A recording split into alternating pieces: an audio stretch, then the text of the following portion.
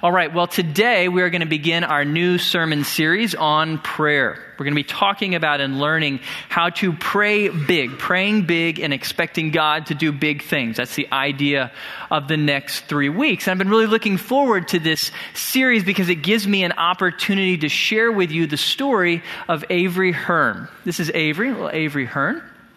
Avery is one of the twin daughters of good friends of ours, Brett and Jennifer Hearn. They actually ran the sound booth here at Southwood, and Julie and I got to know them because they are great babysitters. Our kids love them.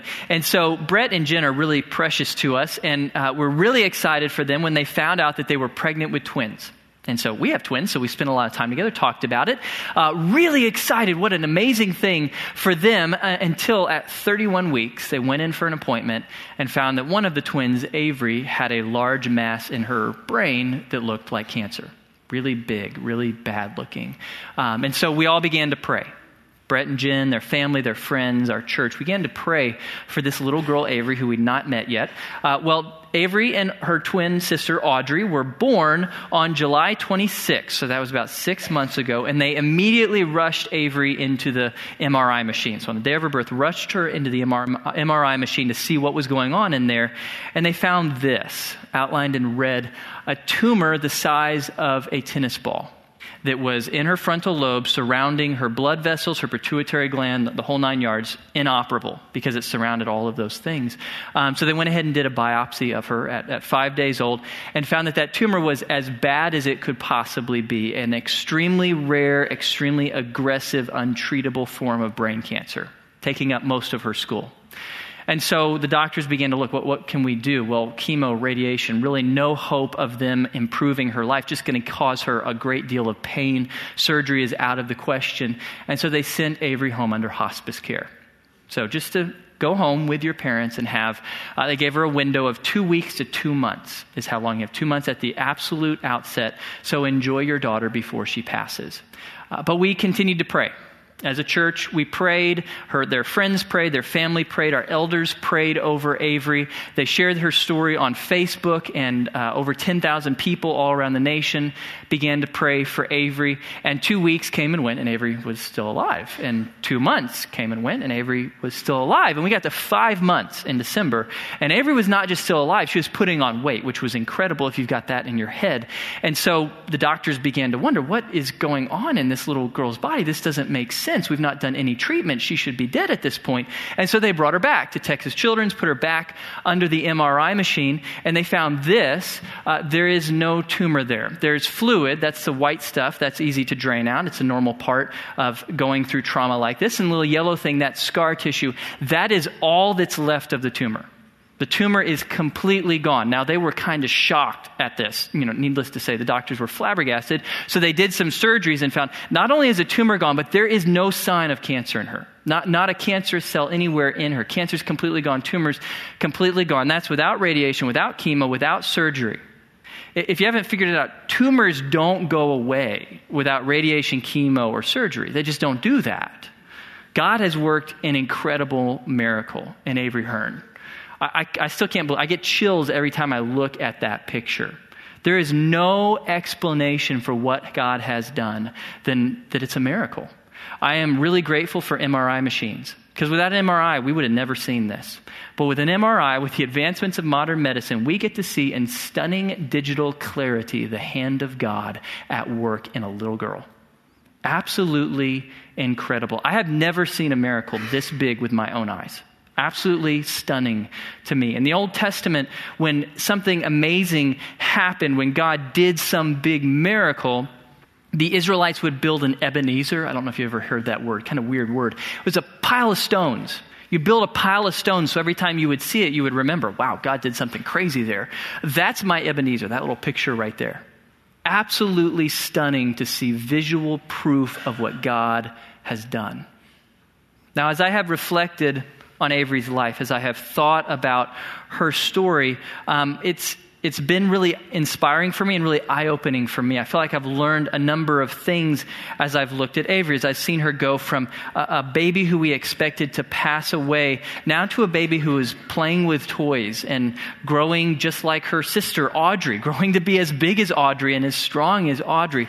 As I've reflected on that and thought about it, I felt like God has taught me two really glaring things in the last 2 months, last 6 weeks, that have been what I've wanted to really share with you guys this morning in this prayer series. Two really important things that God has taught me through Avery Hearn. First is I have a really big God. God who is far bigger than I typically give him credit for. I have a God who scoffs at the laws of physics. I have a God who laughs at the limitations of modern medicine. I have a God who, with one hand, holds the universe together, and with the other hand, reaches into a baby's skull and disintegrates her cancerous tumor. I have a really big God who laughs at limitations, who does all that he pleases. I have a really good God. That's the enjoyable lesson I learned from Avery, but then there's the painful lesson that I learned from Avery. I have a really big God, but I have a really puny prayer life. I really do. I've been very convicted the last 6 weeks because I prayed for Avery pretty much every night with my kids as they got into bed. We prayed for Avery to be healed. Just a quick little prayer as they got into bed. I prayed not really expecting anything to happen. Not even really hoping that anything would happen because I've been a pastor for a long time. I've seen a lot of people get cancer, and I've seen how that usually turns out. I know what the odds are, and this was the bleakest case I have ever seen. Never seen anything as bleak as Avery Hearn. And so I offered a short little 5-second prayer as I put the kids into bed, not really ever expecting that my kids would ever meet Avery Hearn. I was really convicted that I have a small prayer life so much of the time. Small in faith, small in time, small in devotion that I give it. I pray not really believing that God is going to do something miraculous through my prayers. I've been so convicted over my small prayer life. Now, the good news is it is obvious that God is not limited by the inadequacies of my prayer life, right? It's really good news. I may be inadequate, but God's not. And so despite the puniness of my prayers, God still does crazy big things. But that does not excuse me. It does not excuse the smallness of my prayer life. I suffer from a small prayer life, small in time, small in devotion, small in belief that it's going to make a difference. My guess is most of you suffer from that as well. Been a pastor for 9 years. I've asked a lot of people, how's your prayer life? I have never heard anyone say, great. No one ever says, my prayer life is fantastic. I'm so glad you asked. No, everybody says, oh, it could be better. Because we all know prayer is this monumental thing, this super important thing. We're talking to the almighty creator of heaven and earth. There could be nothing as important as prayer, and yet we all realize we are falling short. We are not giving it the time and devotion that it deserves. We are not praying in big faith for God to do big things. And so we're going to take the next 3 weeks to talk about how we grow in prayer. How do we become people who pray big, who pray for big things, expecting God to do big things, who pray for big things and give it big time, who give it big devotion? We're going to talk about how we grow in prayer so that we pray big. Now, if you want to learn how to pray big, there is no one better to look at than Jesus. He had the biggest prayer life of all. And so we're going to study the prayer life of Jesus over the next 3 weeks. Today, we're going to look at his general principles, his general teaching and example. Next week, we're going to look at his high priestly prayer in John 17. And the following week, we're going to look at the Lord's Prayer in Matthew 6. So that's where we're headed. This morning, we're going to look at the overall lessons that he taught us about prayer through his example and through his teaching ministry. This morning, I want to observe a number of things from Jesus' prayer life. 5 lessons we learn. If you want to learn to pray big, then this is how you do it. You follow Jesus' example, you follow his teaching, and you pray like he did. And so we begin to look at Jesus' prayer life. We begin to study how he prayed, what made his prayers big and effective. And the first thing that you notice about what it means to pray big like Jesus prayed big is when Jesus prayed, he always kept it personal. Mark 14:36. And he said, Abba, Father, all things are possible for you. Remove this cup from me, yet not what I will, but what you will. Abba, Father, 2 words there that Jesus uses to begin his prayer. Father is the formal way to refer to your dad. So kind of like the English word father. It's a personal term, but a term of respect. Abba is a very informal term. It's an intimate term. In English, the closest would be dad or daddy. And it's interesting as we look at Jesus' prayer life, it always has this characteristic. He always addresses God in personal terms. Jesus' prayers are never formal. They are never formulaic. They're never mystical. He's never quoting memorized stanzas. Jesus' prayers are always personal. They are always informal. When you look at the prayer life of Jesus, it very clearly stands out. Jesus is just talking to his dad. That's all prayer is for Jesus. That's all prayer is for us. Just talking to your dad.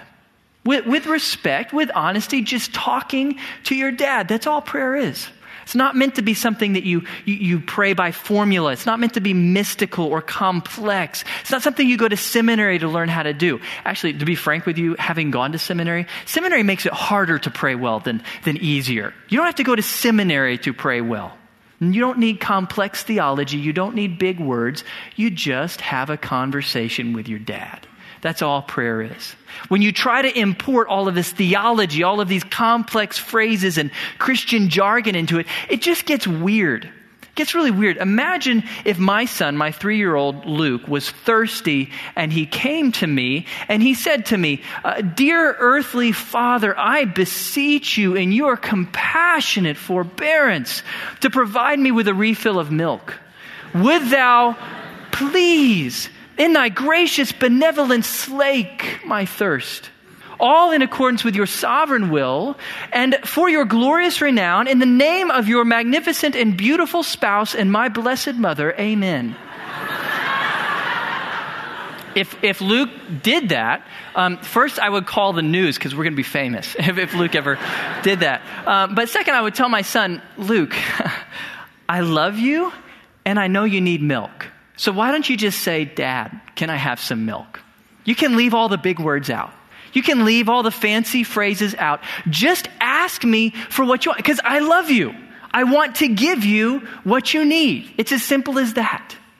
That's what God wants from us. Leave the theology out. Leave the fancy words out. Just ask him for what you want. Just be honest with him. Just talk to him. That's all prayer it is a conversation with your heavenly Father. You're just talking to your dad. That's what prayer is.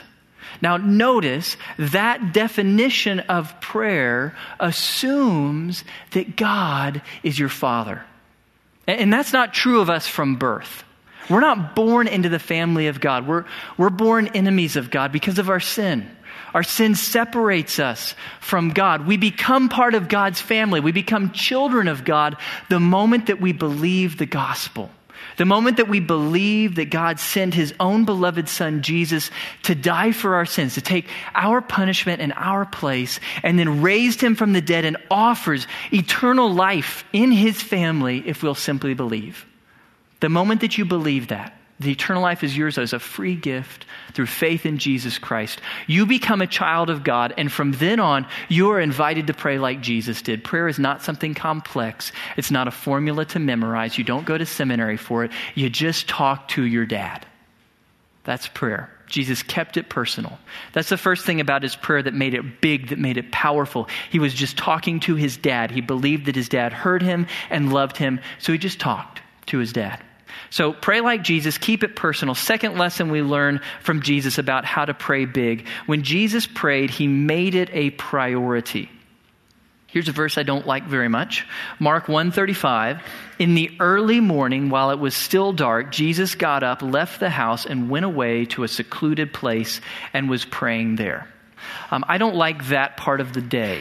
I don't like when the sun is not up and it is cold outside and I want to be in my bed. It is hateful to me to make a 6 a.m. meeting. I'm convicted by the fact that Jesus got up before the sun, not to go to work or make a meeting, but to go pray. To go pray. Now you say, wait a minute, but maybe Jesus is not like you, Blake. Maybe Jesus is a morning person. He's really loved to get up early. Well, but then we read in Luke chapter 6, verse 12, it was at this time that he went off to the mountain to pray. And he spent the whole night in prayer to God. Jesus had a big decision to make. He was about to appoint his 12 disciples. And for wisdom to make that decision, he goes off in the evening and he begins to pray. And he prays all night long. So what that shows us is Jesus was not a morning person and Jesus was not a night person. Jesus was simply a person who prioritized prayer. Wasn't enough for Jesus just to pray for a few minutes. He gave it solid blocks of time. He gave it devotion. He gave it a lot of effort, a lot of time in his schedule. So when he had a busy day of ministry, that meant that he had to wake up early or stay up late. And he did it often. Woke up really early or stayed up late to give prayer the time that it needs.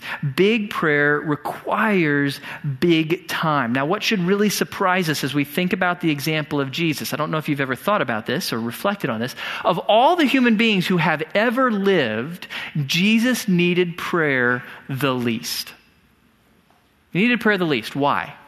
Because he was God. He was perfect. He was never struggling with sin. He had omnipotent power at his fingertips. He is God, and yet he gives all of this time and devotion to prayer.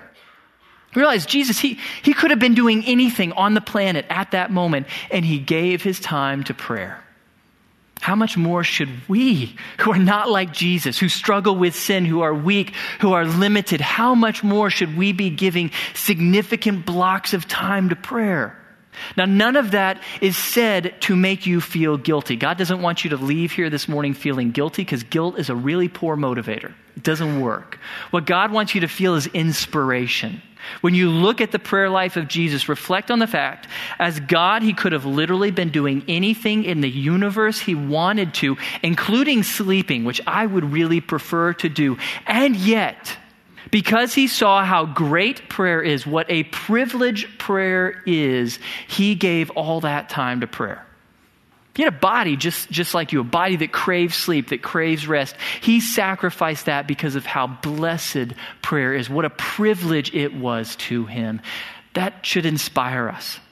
I should get up early. I should stay up late and pray. Why? Because it is a privilege, the greatest privilege that there is. The Son of Man could have done anything in the universe, and he chose to pray. There's nothing greater. Big prayer requires big time. You have to give it attention. You have to give it devotion. You have to give it blocks of time if you want to enjoy a big prayer life. That's the second thing we learn from Jesus. When Jesus prayed, he made it a priority. He gave it big blocks of time. Third thing we learn about Jesus' prayer life.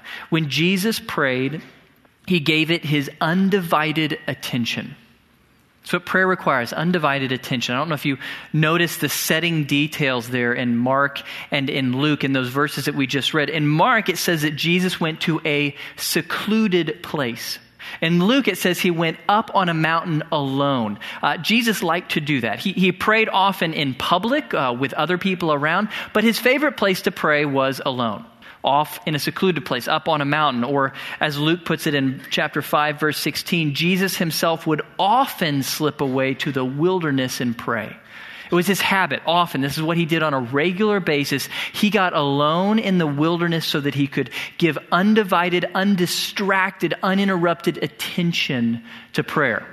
Now, so wilderness, that's not like the middle of the desert or something like that. And ancient Israel was sparsely populated, so if you left your house and walked 15 minutes any direction, you were in the wilderness. You were in a spot where other people weren't. You could be alone in a quiet place, uninterrupted, undistracted. For most of us, we can't do that. If I walk 15 minutes from my house any direction, I'm in someone else's house because we all live next to each other. So we can't walk to the wilderness, but that's okay. The point of this is we all need a wilderness spot, a quiet spot where we can find time alone with God, time that is free of distraction, time that is uninterrupted. For you, that might be praying in your spare bedroom. It might be praying in a closet if you live in a small place. It might be praying on your back porch. It might be going for a walk to pray or sitting in your car to pray. It might be taking a shower to pray. That's my favorite place for good uninterrupted prayer time. My kids won't interrupt me in the shower. They know that's a no-no. And so they leave me alone and I can pray. So whatever your wilderness spot is, you can all find a spot that you can be in and be alone with God. That's what you need to do, is go off into the wilderness. Get away, unplug from the distractions of the day, and get alone with God, where you can give prayer your undivided attention, because big prayer requires undivided attention. But let me challenge you, when you find that wilderness spot and you go to that wilderness spot, protect your wilderness spot from these. We live in a world of ubiquitous electronic distraction. Our smartphones are always in our pockets, dinging and vibrating with the latest status update, the latest text message, the latest tweet, the latest email, the latest phone call. It's always there and it's always interrupting us. And what we have to understand, big prayer cannot be distracted prayer. You can't go before the Lord for an hour, but every minute you're checking your phone. That's not big prayer. That's not effective prayer. Effective prayer requires freedom from distraction and interruption. Sadly, for many of us, our smartphones have come to enslave us in a way. We're slaves to their distraction, always checking them, always giving them our attention. That robs us of our ability to give undivided attention to prayer, to make our prayers big. And so that's the bad news. The good news is, I don't know if you've ever thought about this, but all of those devices on the screen have an off button. It's the great thing about technology. You can turn it off, or at least mute it, or at least leave it in the other room where it's not distracting you. And so find your wilderness spot, go there often, and either turn the phone off or leave it in the other room. Don't let it rob you of giving God your undivided attention.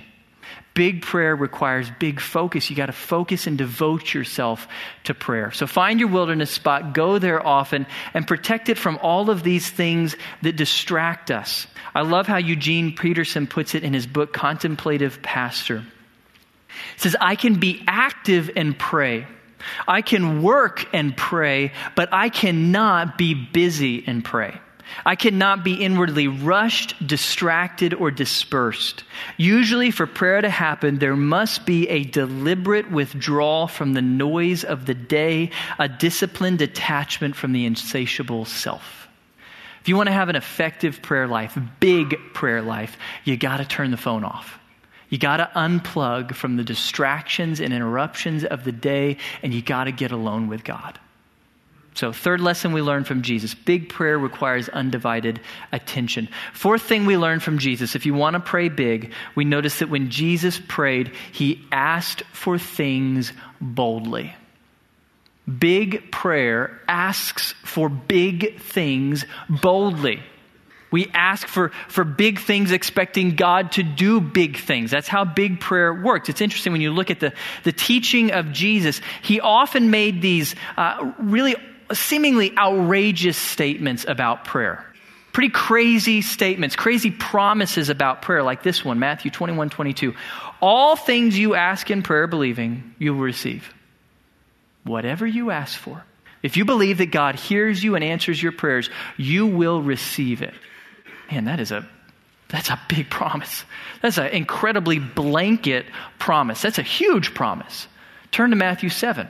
Gets even bigger. Matthew 7. Look at Matthew 7. Matthew 7, we're going to start in verse 7. Jesus is going to give us a similar promise, but he's going to tie it here to the character of God. Say the reason that you should ask for things boldly is because you have the kind of God who wants you to ask boldly for stuff. That's God's character. That's God's nature.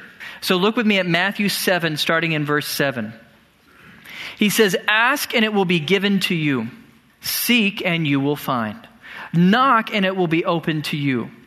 For everyone who asks receives, and he who seeks finds, and to him who knocks it will be opened.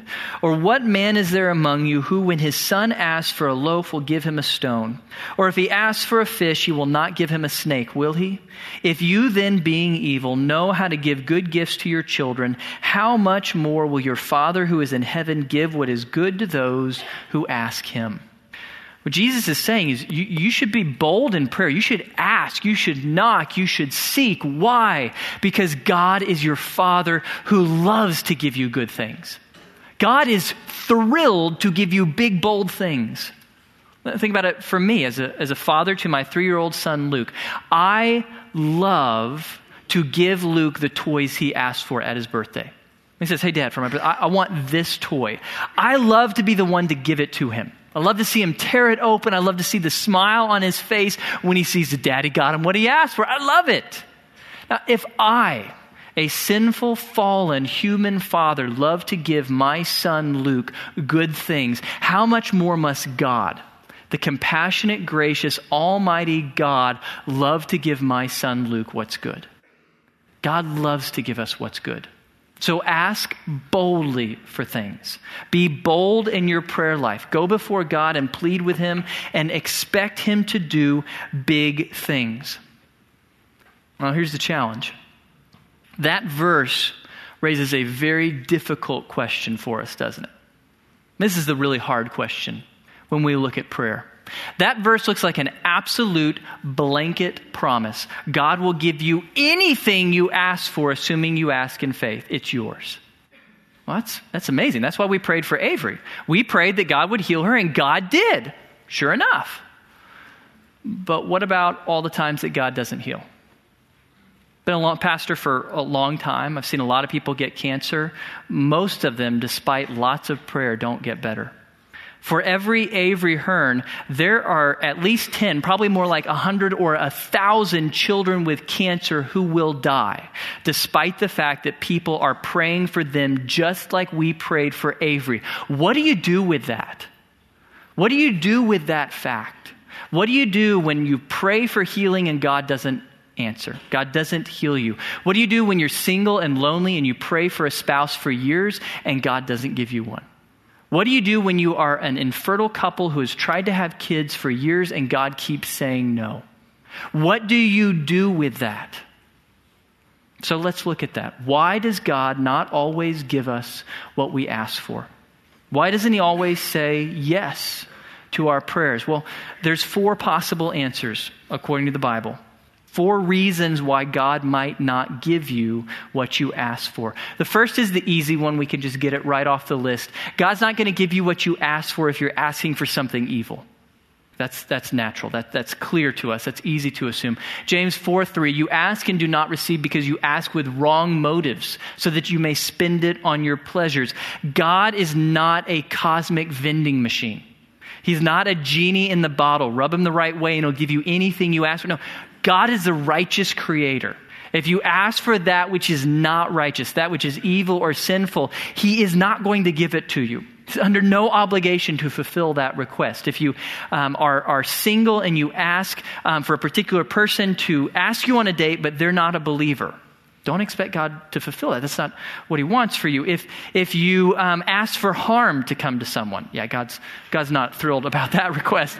Not going to answer that one. If you are walking in sin and you're praying that you won't be found out and you'll keep getting away with it, God's not interested in that one. God is not going to fulfill an evil or sinful request. So that's the first possible reason that God says no. It's because you're asking for something evil. Easy to set that one aside. Second reason that God might say no to your request is because you are walking in sin. Look at 1 John 3. Beloved, if our heart does not condemn us, we have confidence before God. And whatever we ask, we receive from him because we keep his commandments and do the things that are pleasing in his sight. The Apostle John adds a catch, if you will, to Jesus' promise. He adds a catch. He says, if you want God to hear and answer your prayers, you have to understand, you have to be walking in obedience. If you are walking in unrepentant sin, don't expect God to hear and answer your prayer. So that's not how God works. He does not answer the prayers of his children when his children are walking in rebellion. If you are walking in sin, you are still a child of God. He still hears you, but your sin erects a wall of separation between you and him. You're not enjoying fellowship. You're not enjoying intimacy with him, and he's not going to fulfill your request. He's not going to give you a yes because you're choosing to walk in that sin. Now, John is not telling us that we have to walk in perfection because none of us can do that. We're all going to sin on a regular basis. We're falling short all the time. What John is challenging us to do is to seek to obey God in every area. In every area of life, you are trying through the power of the Spirit to obey God. And when you do fall short, you are quick to confess. You are quick to repent of that sin and admit it to God.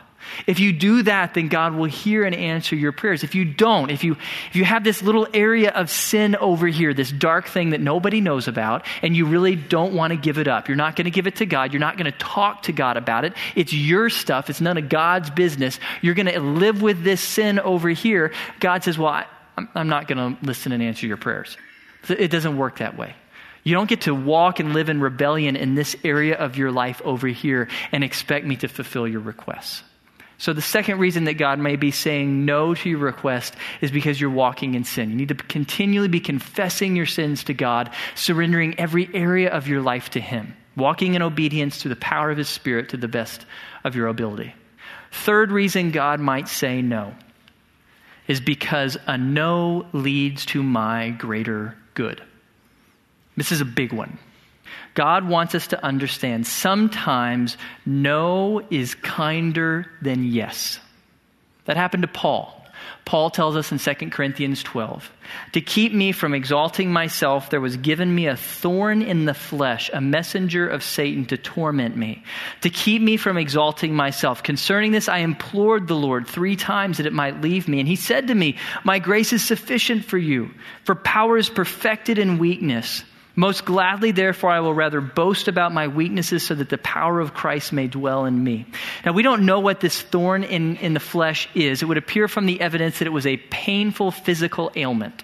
So Paul is somehow sick, or his body is somehow broken. It's very painful to him. And so he pleads with God multiple times, over and over, God, please deliver me. Please heal me.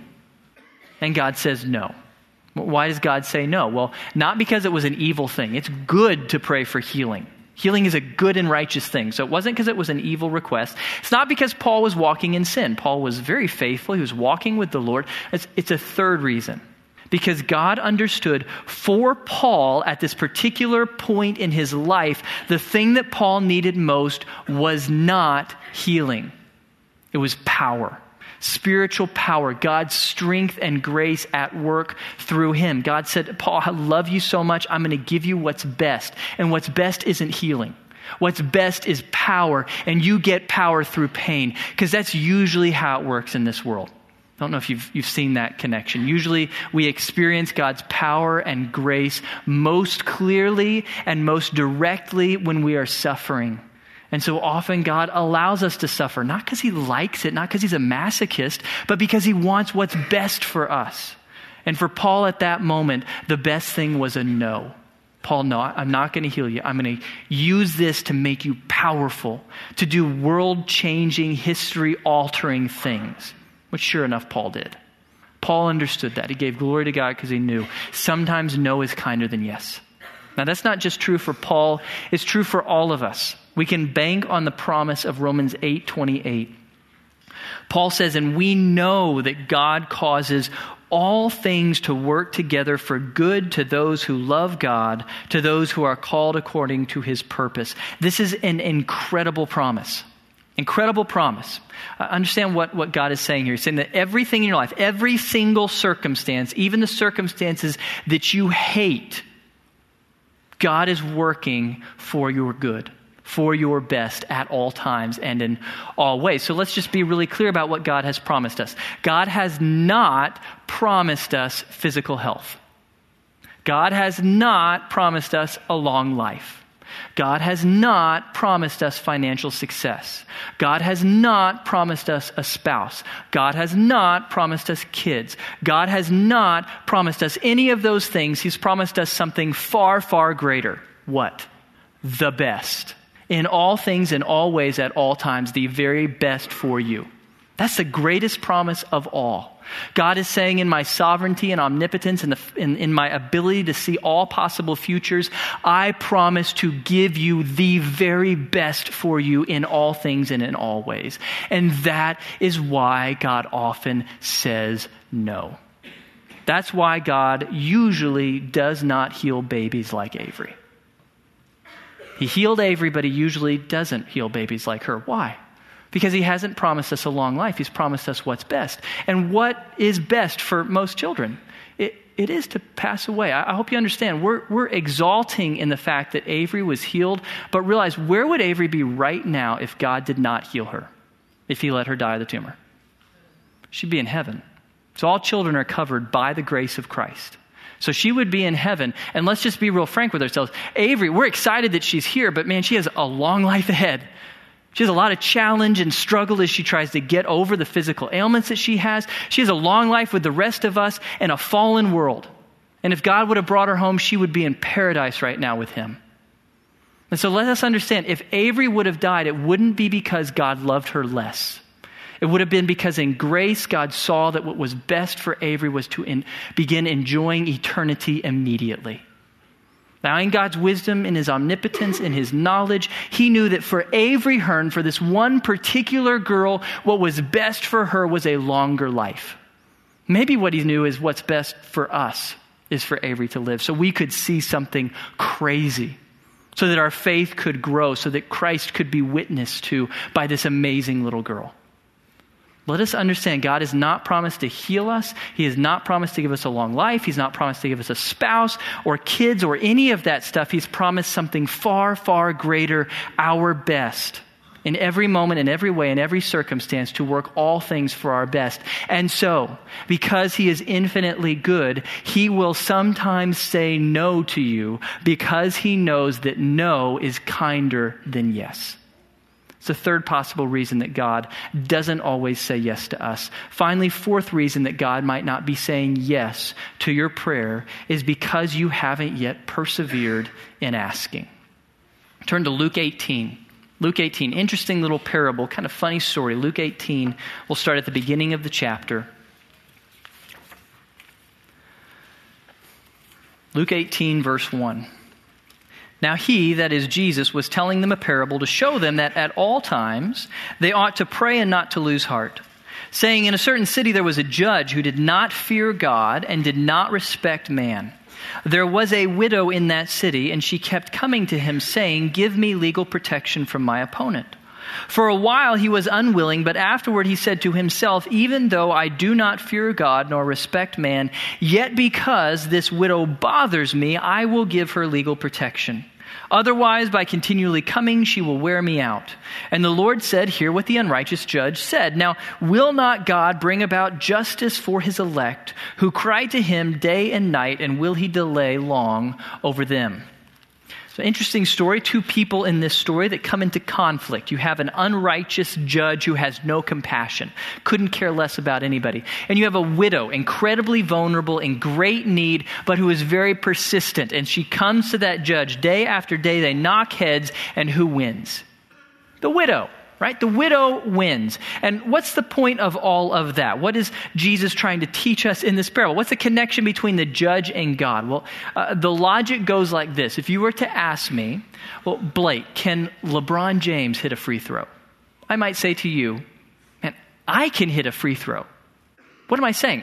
I, Blake Jennings, who has really no athletic talent at all. I'm not tall. I'm not gifted. I can't do much of anything on a basketball court, but I can hit a free throw. If I can hit a free throw, then how much more can LeBron James, who is not like me at all, who is gifted and tall and strong and incredible on the basketball court? If I can hit a free throw, then of course he can. That's the logic of the parable. God is nothing like this unrighteous judge. And yet, if he can be persuaded by a persistent request, how much more God? Our gracious, loving Father, how much more will he be persuaded by our persistence? What Jesus is teaching us is that sometimes the reason God hasn't said yes to our prayers is because we haven't persevered yet in asking. We need to ask God over and over. That's what Jesus did in the Garden of Gethsemane. As he prayed for the cup of suffering to pass him by, he prayed over and over and over again to his Father, many times repetitively. Because sometimes what we need is persistence in our prayers. That's big prayer, persistent prayer. We persevere in asking God over and over again for things. Now, why does God do that? Why doesn't he just give us what we want when we first ask? Here's why. Because God values your perseverance. Probably more than any of us do. God values our endurance. It is precious to him. He wants us to be strong. He wants us to have great endurance. And so he uses prayer as an opportunity to exercise our patience, to exercise our endurance. He doesn't say yes immediately so that we can grow in strength by asking over and over and over and over again. So if you have been praying for that thing that you desperately want, healing or a job or a godly spouse or kids or whatever it might be, maybe the reason God hasn't given it to you yet is because you just haven't persevered yet. You need to keep asking. Sometimes that's what's going on. I'm still amazed at the story of one of my fellow pastors here, Brad Evans at our church. He had been praying for his dad's salvation for 30 years. Almost every day for 30 years. It's a long time. His dad was not showing any signs of accepting the gospel. He was very, very hostile toward it. And then about 2 months ago, out of the blue, his dad believed. After 30 years of praying almost every day, Brad himself got to lead his dad to faith. Because sometimes all that's needed is a little perseverance. Got to be persistent. Big prayer requires perseverance. So why doesn't God always say yes to my prayers? It could be because I'm asking for something evil. It could be because I'm walking in sin. It could be because a no is kinder than a yes, or it could be because I have not yet persevered in asking. And then you combine those answers together, it leads us to our fifth and final lesson about prayer. If we want to pray like Jesus, keep it personal, make it a priority, give it your undivided attention, ask for things boldly, and ask in an attitude of obedience, submission, and persistence. So it means to pray like Jesus. You have Jesus' attitude. Jesus asked obediently. He walked in obedience. We need to do the same. He asked in submission. You may have noticed we read that verse from Jesus' prayer in the Garden of Gethsemane as he asked for the cup of sorrow to pass him. He's asking, can I not go to the cross? How does he end that prayer? Not my will, but yours be done. He's submitting. Father, you know what's best. This is what I really want, but I trust you. God, I submit to you. You know best. Do what is best. So pray obediently, pray submissively, and pray persistently. Ask God over and over and over again to provide what you need. And so let's talk about application. What to do with this week. I'm not going to tell you to go home and pray like Jesus because none of us are there yet. That's really big. That would overwhelm any of us because Jesus was a master when it comes to prayer. What I'm going to do is just give you a very practical suggestion, very doable step. What I'd like you to do this week is however much time you are giving to prayer on a daily basis, add 5 minutes. That's all I want you to do. Add 5 minutes a day to your prayer life. So however much you're praying, add 5 minutes to it, and then find your wilderness spot, your quiet place where you can get alone with God and spend time with God that is undistracted. Turn off your phone or leave it in the other room and just get with God. And when you get with God, remember, ask boldly for the things you want. Ask boldly. Ask with faith, knowing that God hears you. He's your Father. He's your dad who loves you and wants to give you what is good. So pray for that job. Pray for that spouse. Pray for those kids. Pray for God to do big things with your job. Pray for God to bring your relatives who don't know Christ to Him. Pray for God to do big things. So add 5 minutes a week to your prayer life this week. Now, what particularly can you be praying for? I trust you have your own list, a large list. Let me add 3 things to your list. Number 1, please keep praying for Avery. Avery is now cancer-free, but that tumor has had some effects on her. Her body's been focusing on absorbing that tumor, so she's behind in her development. She has a lot of catching up to do to her sister Audrey. So pray that Avery would be completely healed and restored and would live a long and full life. Pray that she would become an incredible witness for God. Girl is 6 months old and she already has the greatest testimony I have ever heard. So I'm pretty excited about what God's going to do through her. I think it's going to be really big. I think we're going to hear about this girl in the future. And so pray that God would give her just a life of great favor and great blessing. Second, pray for the Simmons family. Simmons family, who you heard earlier, they lost their 15-year-old boy, Jake, earlier this week. We're going to have a funeral here in just a couple hours for their family. Pray for their comfort, pray for mercy, pray for grace for them in the midst of their grief, and pray that people who come to the funeral today, the memorial service, would hear about the God whom Jake believed in, whom Jake is seeing right now. Pray that people would come to believe the gospel today. So that's the first. So Avery, the Simmons family. And then third, pray for us. Pray that God would help us as a church to learn to pray big. That's really my hope for these next 3 weeks. Pray that all of us would learn to pray big. If you look at history, you will see without any doubt that every time God did something big, it happened through prayer. Every time, without exception, prayer was always the foundation. I want God to do something big. Through Grace Bible Church, in this town, in this nation, in this world, I want God to do something big through grace, and it's only going to happen if we learn to pray big. So please pray for us as a church that we would learn to pray big. Now let me pray for us, and then stay in your seats. I need to ask you one thing after I pray. Heavenly Father, thank you so much for this day. Thank you for this opportunity to reflect on your goodness and grace. Lord, thank you that you are the creator, you are almighty, you are sovereign. All these big words, they all apply to you, and yet you have freely chosen to become our dad, to welcome us into your family. Thank you that to make that possible, you gave your own son, Jesus. You gave him over to death, to suffer and die in our place, and then you raised him from the dead and now offer to all of us eternal life if we will simply believe. I pray for any person in this room who hasn't yet trusted in Jesus for salvation, who hasn't yet believed that Jesus paid for all their sins and that they can live with you forever simply by believing in his death and resurrection. I pray, Lord, that you would draw them to faith, that you would bring them into your family this morning. For all of us who know you as Father, I pray that we would grow in our prayer lives, Lord. I pray that we would grow to pray like Jesus did. I pray, Father, help us to pray big.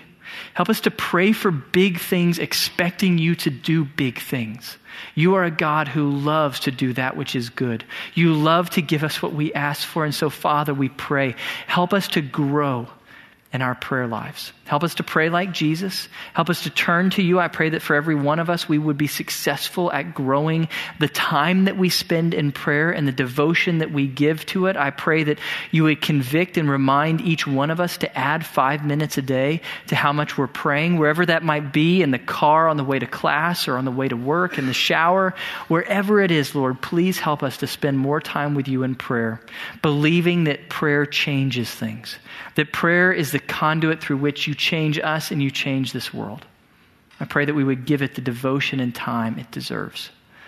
Thank you that you're a God who hears us. You're a God who is our dad. You love to give us what is good. Thank you for that. In the name of your beloved Son, we pray. Amen.